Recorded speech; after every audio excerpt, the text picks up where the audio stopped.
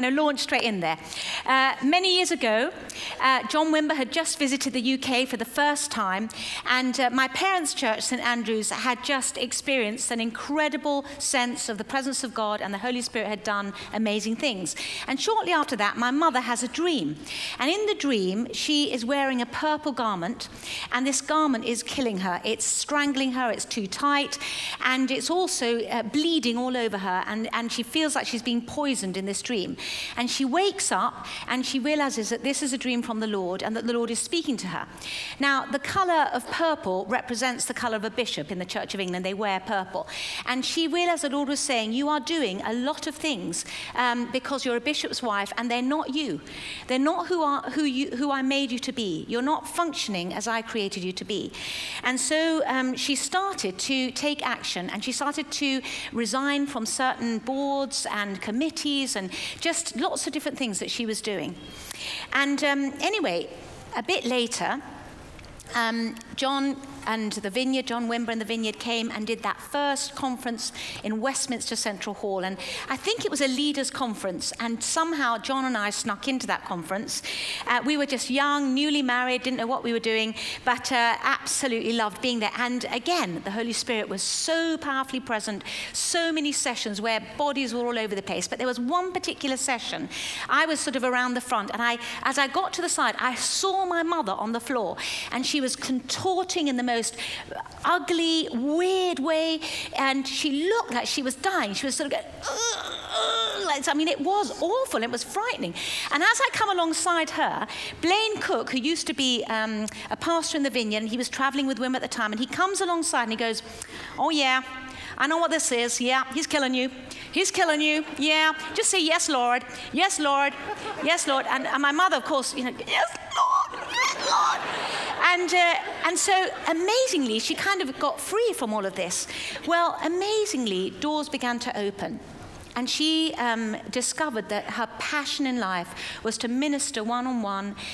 She got counseling training, and she became really skilled and developed in her gift of word of knowledge and being able to help people through inner healing issues, deliverance, and really, not surprisingly, she ended up writing books with titles like Set My People Free and Cry Freedom. I want to talk about freedom tonight. I really felt the Lord speak to me about this early on in the year, and I am excited to talk about this. In John chapter 8, Jesus is speaking to the Jews, and he says this, if you hold to my teachings, you are really my disciples. Then you will know the truth, and the truth will set you free. They answered him, we're Abraham's descendants. We've never been slaves of anyone. How can you say that we should be set free?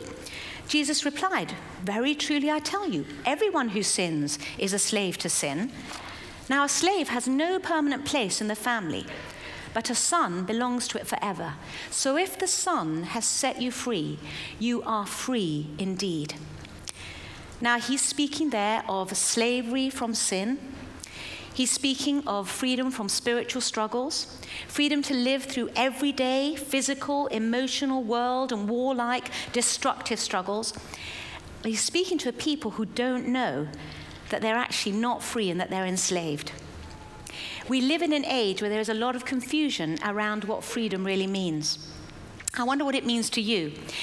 To me, I have this picture in my mind. It's a memory. I was a little girl, probably about 5, and my dad says, do you want to come to the bank with me? And so that means about a 15-minute, maybe 20-minute walk.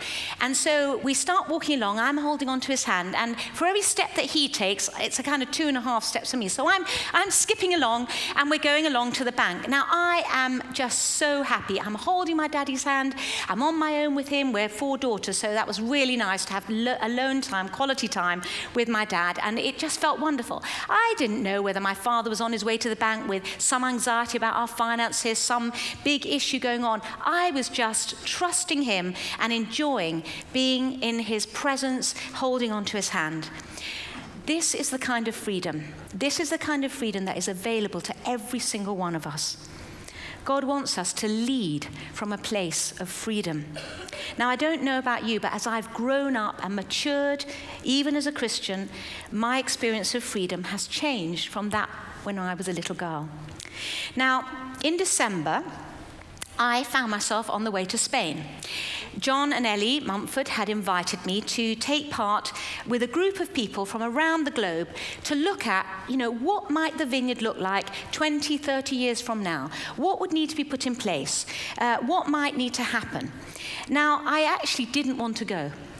I didn't want to go, and I don't know why I'd said yes, because I just love them too much. I can't bear to say no. And so I'd said yes, and honestly, we were busy. All sorts of things were going on just before Christmas. And on top of it all, the journey was arduous. I mean, you would have thought East Midlands Airport, fly out to whichever airport it was. No, I had to go to Heathrow, I had to stay overnight, and then I had to get a coach from the airport all the way to this hotel. The journey was ridiculous. But to my surprise, when I got there and I was in this room, I loved it. I loved it. I was making a contribution. I was sharing ideas. I was totally free from stress. I wasn't leading. I wasn't concerned with how others were participating in the room. I wasn't having to conclude the matter. I wasn't responsible for the outworkings. So on the journey back, I'm sitting in the coach back to the airport, and I'm just thanking the Lord. Lord, thank you for this wonderful time. I've loved it. Thank you. What a privilege. And then I felt the Lord speak to me. Actually, he rebuked me. Debbie, what's different? Why are you not free? Why can't you give me the burden? Am I not the head of the church? Am I not the head of the vineyard here in the UK and Ireland? Am I not your father? You see, freedom is very much affected by how we think, how we feel about things. We're living in a culture that affects the way we think about freedom. And freedom is such a powerful word, isn't it? We talk of freedom of speech and national freedom and freedom to vote and financial freedom, freedom to choose, freedom to push an idea forward. Our culture talks a lot about it. It's the cry of so many songs. It's the plot thread of so many films. This idea that the human heart longs to break free.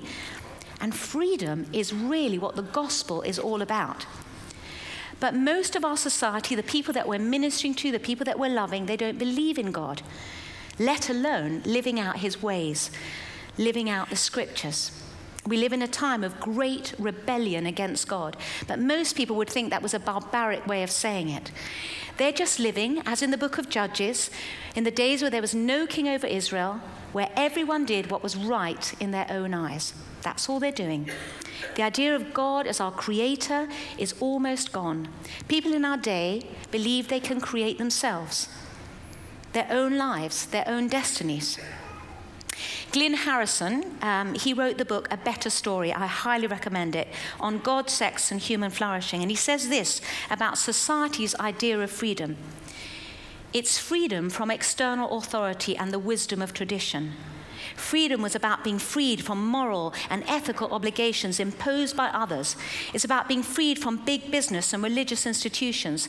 Perhaps most radically of all, it's about being freed from nature itself. It's freedom from God who designed us. It's freedom to be me, to invent myself and reinvent myself as many times as I want. And the deception is that freedom is found within ourselves. And really that kind of freedom is going to do something amazing for us when actually it is such a burden. The world says freedom is the right to choose. Flexibility is freedom. And we have so much choice, don't we? I mean, just think about entertainment. Netflix, Amazon Prime, Sky TV, BBC, ITV, Apple TV, on and on and on. In our family, it actually takes us longer to choose what we're going to watch than the time it takes to watch it. Choice, you would think, is freedom.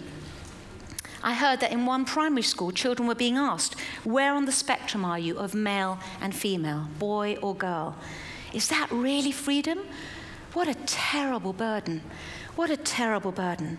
And yet we're all affected by this choice-driven culture. God doesn't want us to be burdened. He has given us freedom to choose between good and evil, right and wrong. But it's not our own invention of good and evil. Christopher West, another brilliant author, wrote in his book, Fill These Hearts. I cannot celebrate that book enough. I couldn't put it down. He says this, there is a divine order of design to which this freedom is answerable. And then he quotes Mumford & Sons. There is a design, an alignment, a cry of my heart to see the beauty of love as it was meant to be. Where there's a turning from God, we see demonic forces begin to be unleashed, and there's a cumulative effect building up. Individuals and societies are becoming enslaved. Are you aware of this? Are you aware of it in your own leadership? If you're like me, you're aware at times that you are not always experiencing freedom. So many things affect our freedom. It may be fears that bind us, burdens and worries, your family, fears around culture shifts, societal unrest, fears about health, education, fears for your church. You may experience a lack of freedom around people and relationships. You may be feeling controlled by habits that you don't like. You may be feeling tied up with responsibility. Maybe in your leadership you feel trapped and lonely. I could go on and on.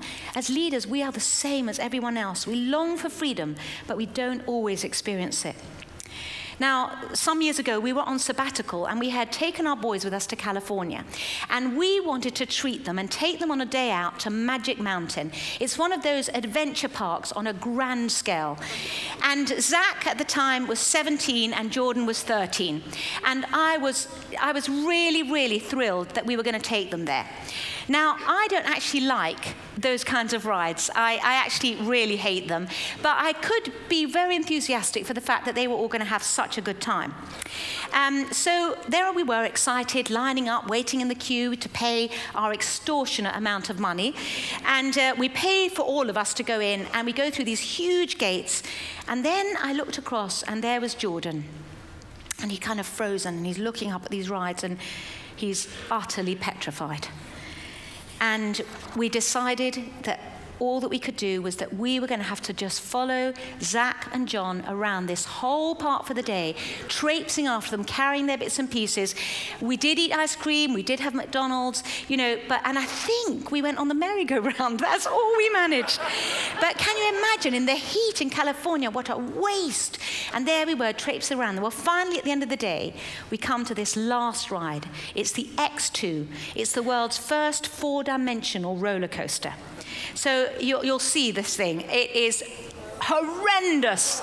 So Jordan and I, we're sitting on a bench, right, watching Zach and John kind of queue up, get on this ride, and there they are, and we get to this place, and it kind of goes round and round, and the whole thing twists, and at the same time, Jordan and I heaved, and I honestly, there was sick in my mouth. You know when you have to, it was horrific, absolutely awful. Now, there's a woman called, we can stop this now, I can't even do it. There's a woman called Mel Robbins, right? She said, no, don't do it again. Anyway, so she's a life coach, she's a presenter, she's also an author.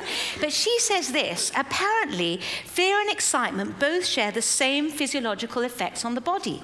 The heart rate increases, the blood pressure goes up, breathing gets faster, on and on. The difference is in the thinking. What you think affects how you feel. Now, as Jordan grew through his teens, he wanted to be with his friends and be part of what they were doing. So he started to make decisions that changed his thinking, and his desire changed.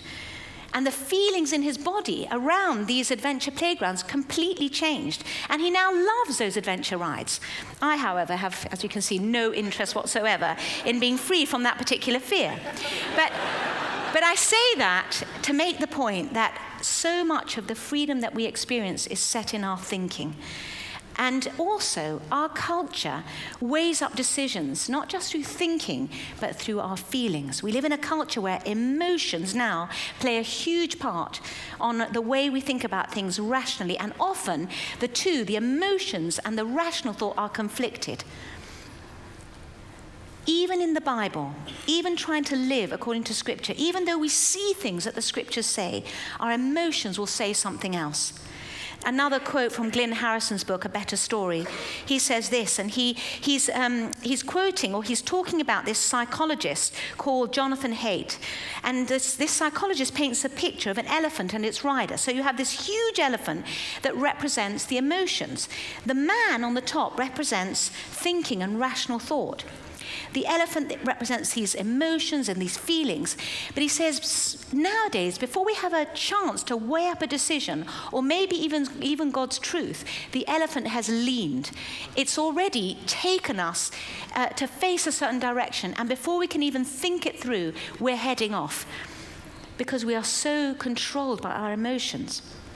If we're aware of this, if we know that that's what's going on in this tension, it will help us step back and help us just sort of really think things through give ourselves that space to kind of get off the elephant and just allow ourselves to consider the feelings and the thought process. It helps us weigh up what God is saying about freedom. Now, another blockage to freedom is our past. All of us here have a past. Some of us may even be slaves to our past. The life that we lived or the childhood we experienced. We've been hurt, we've been affected by other people's sin or our own sin.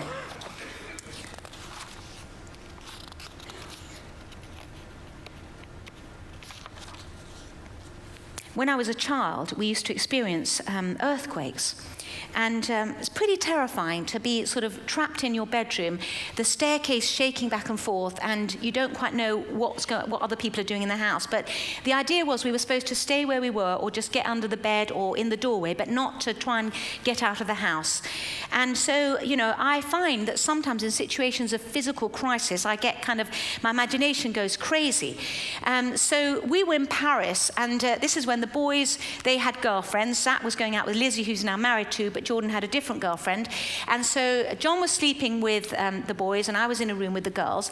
And in the middle of the night, we're in Paris, and the fire alarms go off. And I'm like, I've shot out of bed. 2 minutes, girls, 2 minutes. Come on, get up. We're getting out. Come on, out we go. Follow me. Oh, there's smoke. Come on, out we go. And get to the front door, and we're waiting, and the flipping manager's taking forever. Finally comes along, opens the door, lets out. We jump out in the street. I'm like, come on, girls. And then the guests start sort of just dribbling nonsense. Somewhere up there with John and the boys, and they're kind of looking at us, and I'm like, well, obviously it was a false alarm, wasn't it? And of course there wasn't any smoke, but my imagination had gone crazy. The traumatized thinking led to wild imaginings. What kind of a leader? Let's just really hope the fire alarm doesn't go off, because what kind of a leader am I in a crisis? But anyway, to say this, wrong thinking can really bind us up. I have a great friend, and he believed that if he traveled in a plane, it would crash. And so he found every other way to travel except flying. And it severely limited his ministry. But then he decided that the Lord was speaking to him about traveling and that he really needed to overcome his fear. And so he was ministered to, and the Holy Spirit came and he began to receive healing. But he had to put into action some changes. He had to step on a plane and physically fly. But he worked at it, and now he travels all over the world and impacts thousands of people. God wants us to be free, folks. He wants us as leaders to be free. Let me just look a bit more at what Jesus is talking about when he talks about the truth, this truth that we can know. He's pointing to two things. There are two sides to this freedom. It's freedom from something, and it's freedom to something. It's freedom from slavery. It's freedom from the effects of our past and sin. It's freedom from burden and pressure, wrong thinking. But it's also freedom to be a true child of God with all the incredible opportunities that brings. And honestly, folks, this freedom is real. And this is why I'm just so excited about it. It's freedom from our sin, from unforgiveness, but it's so that we can truly, truly live in God's light and pursue the ultimate desire that we yearn for, the ultimate desire that this freedom wants us to take us to, the freedom to pursue him. And to let that desire run totally wild. The Westminster Confession tells us that the chief end of man is to worship God and enjoy him forever. Our real yearning, the missing piece, is our desire for God, and it's an infinite desire. We were designed to reach for this eternal person. It's an ongoing quest. It's freedom to seek and find deep intimacy, for that thirst to be quenched in him. And I just love this sense of this quest that we're on. The ancient saints talked about a holy intoxication. This is what we were designed for. Isn't this what we're kind of tapping into when we worship? It's just so beautiful. And we have to grasp it if we're going to get hold of this freedom and live in it. Jesus said, if you hold to my teachings, you are really my disciples. Then you'll know the truth, and the truth will set you free. If the Son sets you free, you'll be free indeed. He's telling us that the freedom is from him, and it's a gift to us. This freedom is set in his truth. Now, his teaching continually, his teaching, his stories, they were all taking us to the Father. They're all helping us see what the truth of God really is, what he's really like, where our freedom really lies, that it actually lies in a direction. But many of us find it hard to set our freedom in a direction because we don't always live in honest truth. We kind of cover things up. We're in slavery, and we kind of hide from people and things. And, we're living under the tyranny of lies and half-truth and cover-ups. It may be really subtle. But Jesus places truth and freedom together. They go hand in hand. The scriptures talk about our minds needing to be renewed, that our hearts can mislead us. And so our feelings, the big elephant, can deceive us. Paul understood this when he writes from prison in Galatians, and he says, it's for freedom that Christ has set you free. Stand firm. Don't let yourselves be burdened again by a yoke of slavery. Now, Paul is in prison, he's in chains, he must be feeling frustrated, the burdens are huge. Yet he believes that this freedom is there to be experienced. He's teaching a real freedom, but it's not related to our circumstances. It is not related to circumstances. It's a freedom that calls us to stand still.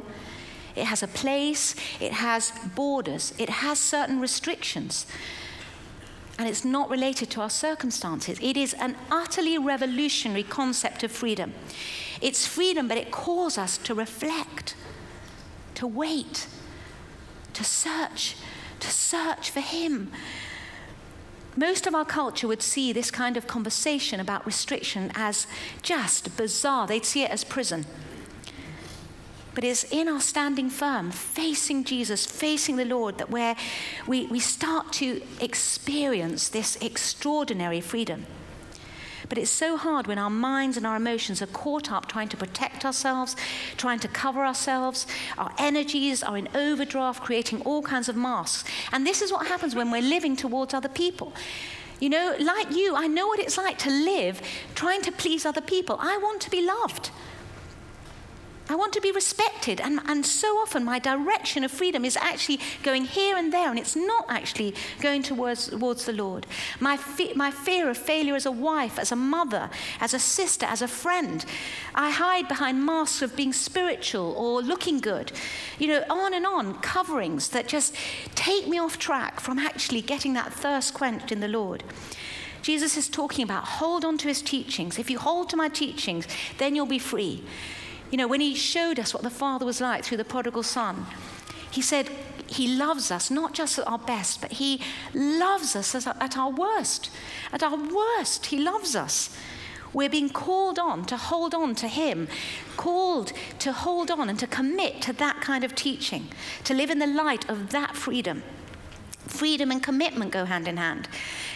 Just the example of marriage. I'm talking about the ultimate commitment that a man and woman can make, a lifelong commitment. It's only in this level of commitment that we actually gain certain freedoms, free to be truly intimate, vulnerable with no shame. And this kind of relationship is a foretaste. It's a picture for all of us, whether we're happily married, unhappily married, single. It's a picture for all of us about our relationship with Christ. It points to something really sovereign and incredible, Christ and his bride. It's a foretaste of something eternal, infinite, intoxicatingly wonderful. This is what our freedom is set towards. It's worth the quest. We are created beings. We were created for his love. God has given us a way to live. He's given us his word. He's given us his son. He's given us his spirit. And he's holding onto our hand. And that's where we have freedom to skip along.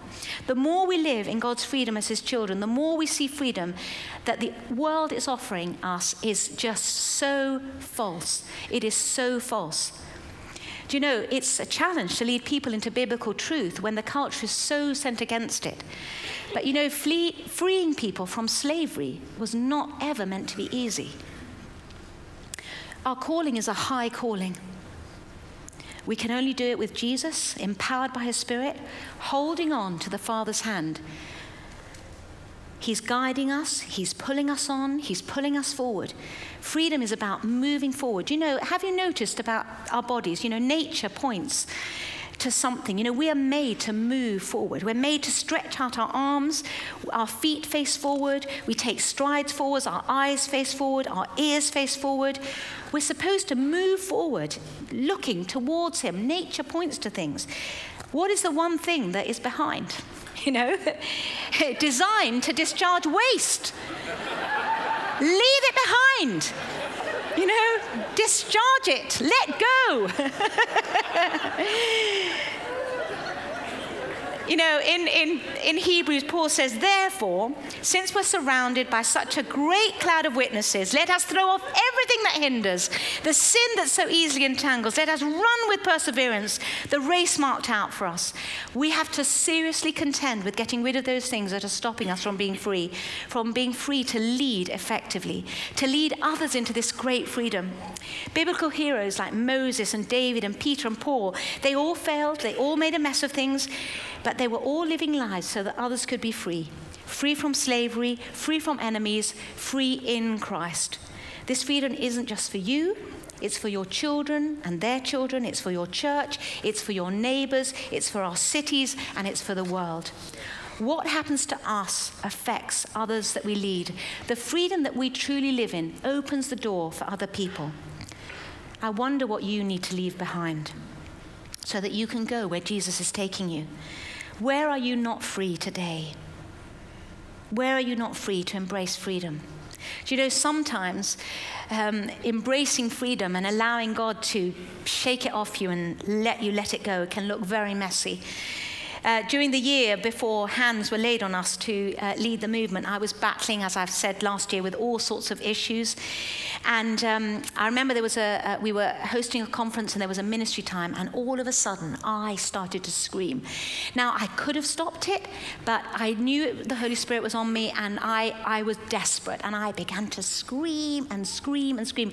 And it must have been so disturbing. It was humiliating, it was embarrassing, and you know, I wish it hadn't happened, but I really am so glad it did. One man in our church, the next day, he just said, I thought that was totally demonic. I'm not staying in this church. Maybe it was. I just said, I don't know quite. I don't understand what it was. I'm so sorry that you don't like it. And he left us. But I have to say, I'm not the same person. I am not the same person. The freedom that I'm talking about is so for real. And God has ways of dealing with us. Are you free to look forward? Or are you stuck because maybe you failed at something? Because like me, you can't bear to experience something that could hurt you again. You know, our fears can actually damage those around us. They can make us control people, manipulate them, dump our feelings on those close to us. We may say we believe we have freedom, but we're not acting that way. To experience freedom, we have to be ruthless. We need to recognize where we are bound, and we benefit hugely by asking the Lord, as the psalmist did in 139, verse 23, search me, God, and know my heart. Test me and know my anxious thoughts. See if there is any offensive way in me, and lead me in the way everlasting. Do you want to know the truth? Because that awareness really does help us get onto that road to everlasting freedom. Freedom involves seeking out the truth, being honest about your need for help. God wants to show us our hearts. He wants to help us become self-aware so we can ruthlessly deal with the deception that binds us. I was sitting in our conservatory, and I looked out the window and I saw a blackbird. And I just felt the Lord say, I'm speaking to you. So I kind of looked up blackbirds. Now, you know, lovely, like many birds, they love to sing. But this is what's interesting. They are very aware of the danger that cuckoos represent. Cuckoos are up to no good. They recognize them as a parasitic species, a species that likes to lay their eggs in other birds' nests, not their own. And they recognize them, and also what is called their non-mimetic eggs. So they recognize their eggs as not the same as the ones in their nest, the ones that they have laid. If a blackbird spots a cuckoo, he and a number of other blackbirds will drive the cuckoo away. But if one such cuckoo should lay an egg in the blackbird's nest, the blackbird will push that egg out. One study showed that nearly 60,000 blackbird nests were examined, and they only found 3 cuckoo's eggs. So the blackbird is actually very good at getting rid of these non-mimetic eggs. Because if he mistakenly nurtures that cuckoo egg into life, that cuckoo will destroy the other eggs and the fledgling baby blackbirds. We need to be aware of the danger, because the danger is really sinister.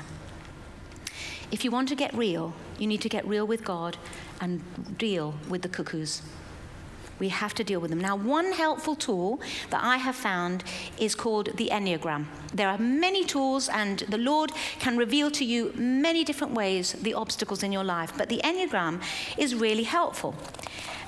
There's a book called The Sacred Enneagram by Christopher Hertz, and the Enneagram looks at 9 personality types. It helps us understand a little bit more about ourselves in terms of how we try to compensate for that missing something in our lives, that sense that something isn't right. There's a restlessness, and we're trying to find what we need. And sometimes we're pursuing a different calling or a new relationship, a new body, a new adventure, a new car, and on and on and on.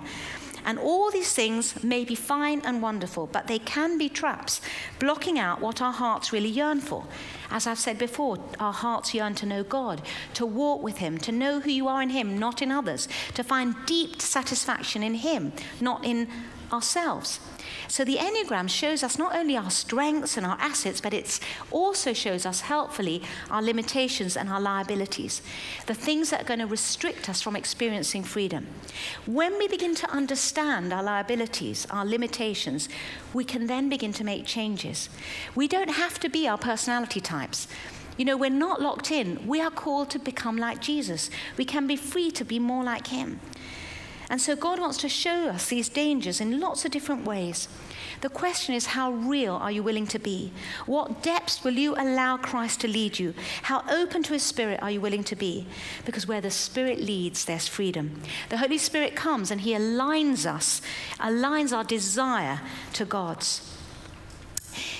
Whether it's supernatural encounters when the Holy Spirit falls, whether it's quietly the Spirit of God speaking to you in times of when you're alone, you know, whether it's through talking to a trusted friend.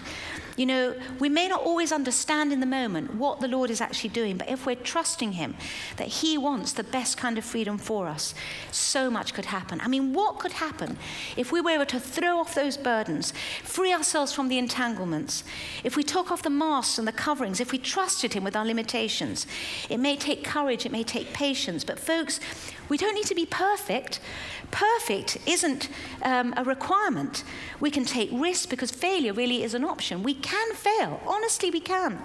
You know, we were talking to Brian Houston. We were privileged to be in a smaller gathering, and Brian Houston, who leads the Hillsong movement of churches, which is a very impressive leadership, and there is such a confidence in their leadership. There's a real favor on them, and they seem to be very strategic, very intentional about the way they go about things and execute their plans and stuff. And somebody asked him, you know, about this sort of strategic, intelligent approach to things and planning. And then he just sort of answered, and he was like a child, and he said, well, we tried this, and then we tried that, and if it worked, we did a bit more, and if it didn't, we moved on. And I thought, I can do that. I can try this and try that, and you know, it was like just childlike freedom. What could it mean for us in the vineyard to experience that kind of freedom? Where could it take us? You know, I watch new believers, you know, and when they first come to faith, and they enter this phase where obviously they're in a way in romance, but we've been journeying, well, my husband really, and I've been privileged to sort of come in on conversations, but John's been journeying with a guy in our church, Nick, and this guy comes from a violent background. He's very, very wealthy and has lots of people who owe him money. He came to the church depressed, embittered, resentful. The way he would solve some of these issues would be very sinister indeed. And it's the sort of person that the police would warn you from being friends with him. But anyway, he comes to the church and he comes to faith through a miraculous series of visions and the table hosts who just really nurture him into faith. And it's been an amazing journey. But to watch his love for Jesus, the changes that he's made, the compassion on him. I mean, he was a man who would violently deal with people who owed him money. Now he's looking for ways to help them pay back their debts in a healthy way. He's giving people jobs, he's employing people. It is just amazing, and he's experiencing such freedom. And every time I talk with him, I'm just elated at what the Lord is doing with him. And I think to myself, wow, what's happened? This beautiful childlike freedom, it's so available to us. What happens to us when this sort of stops and we just get too mature? Every challenge is an opportunity to live from freedom. Now, I've been on this journey embracing and deciding to choose freedom. And a few weeks ago, we released Tom and Helen, our associate pastors, Tom and Helen Murphy, to plant the Derwent Valley Vineyard in Derby. And they've been working with us for 21 years, and we've had a wonderful ride together. And it has created an incredible sense of safety for us as a church, and we've just been able to go from strength to strength. And they have been wonderful colleagues and friends. And if 3 years ago, anybody had suggested to me that Tom and Helen would go and plant a church, I would have passed out. I mean, I would not have coped. It was just inconceivable. I never imagined that they'd leave to plant their own church, because as much as they have always been up for risk and challenge, they always said that they felt called to stay. And that was the journey that we were on. But about 3 years ago, we started to sense that something wasn't fitting right, something wasn't working. And, we battled and we clung to each other. We talked about, we had conflict. We would try to resolve it this way, that way. We looked at lots of options. And finally, the Lord began to speak to us about putting fear to one side. Just eliminate fear. And we had this point at the beginning of the summer where we sat down and we just said, we've got to put fear off the table. Let's dream. What is God saying? And John and I went away and they went away, and we didn't talk about it for about 3 weeks. And then we felt the Lord confirm to us that they were to go and plant a church, and that actually it should be in Derby. And they came back to us and they said, the Lord's spoken to us. And they even showed us a sign, that they'd photographed that confirmed that where the church should be. I mean, it was just incredible. And we had to be obedient.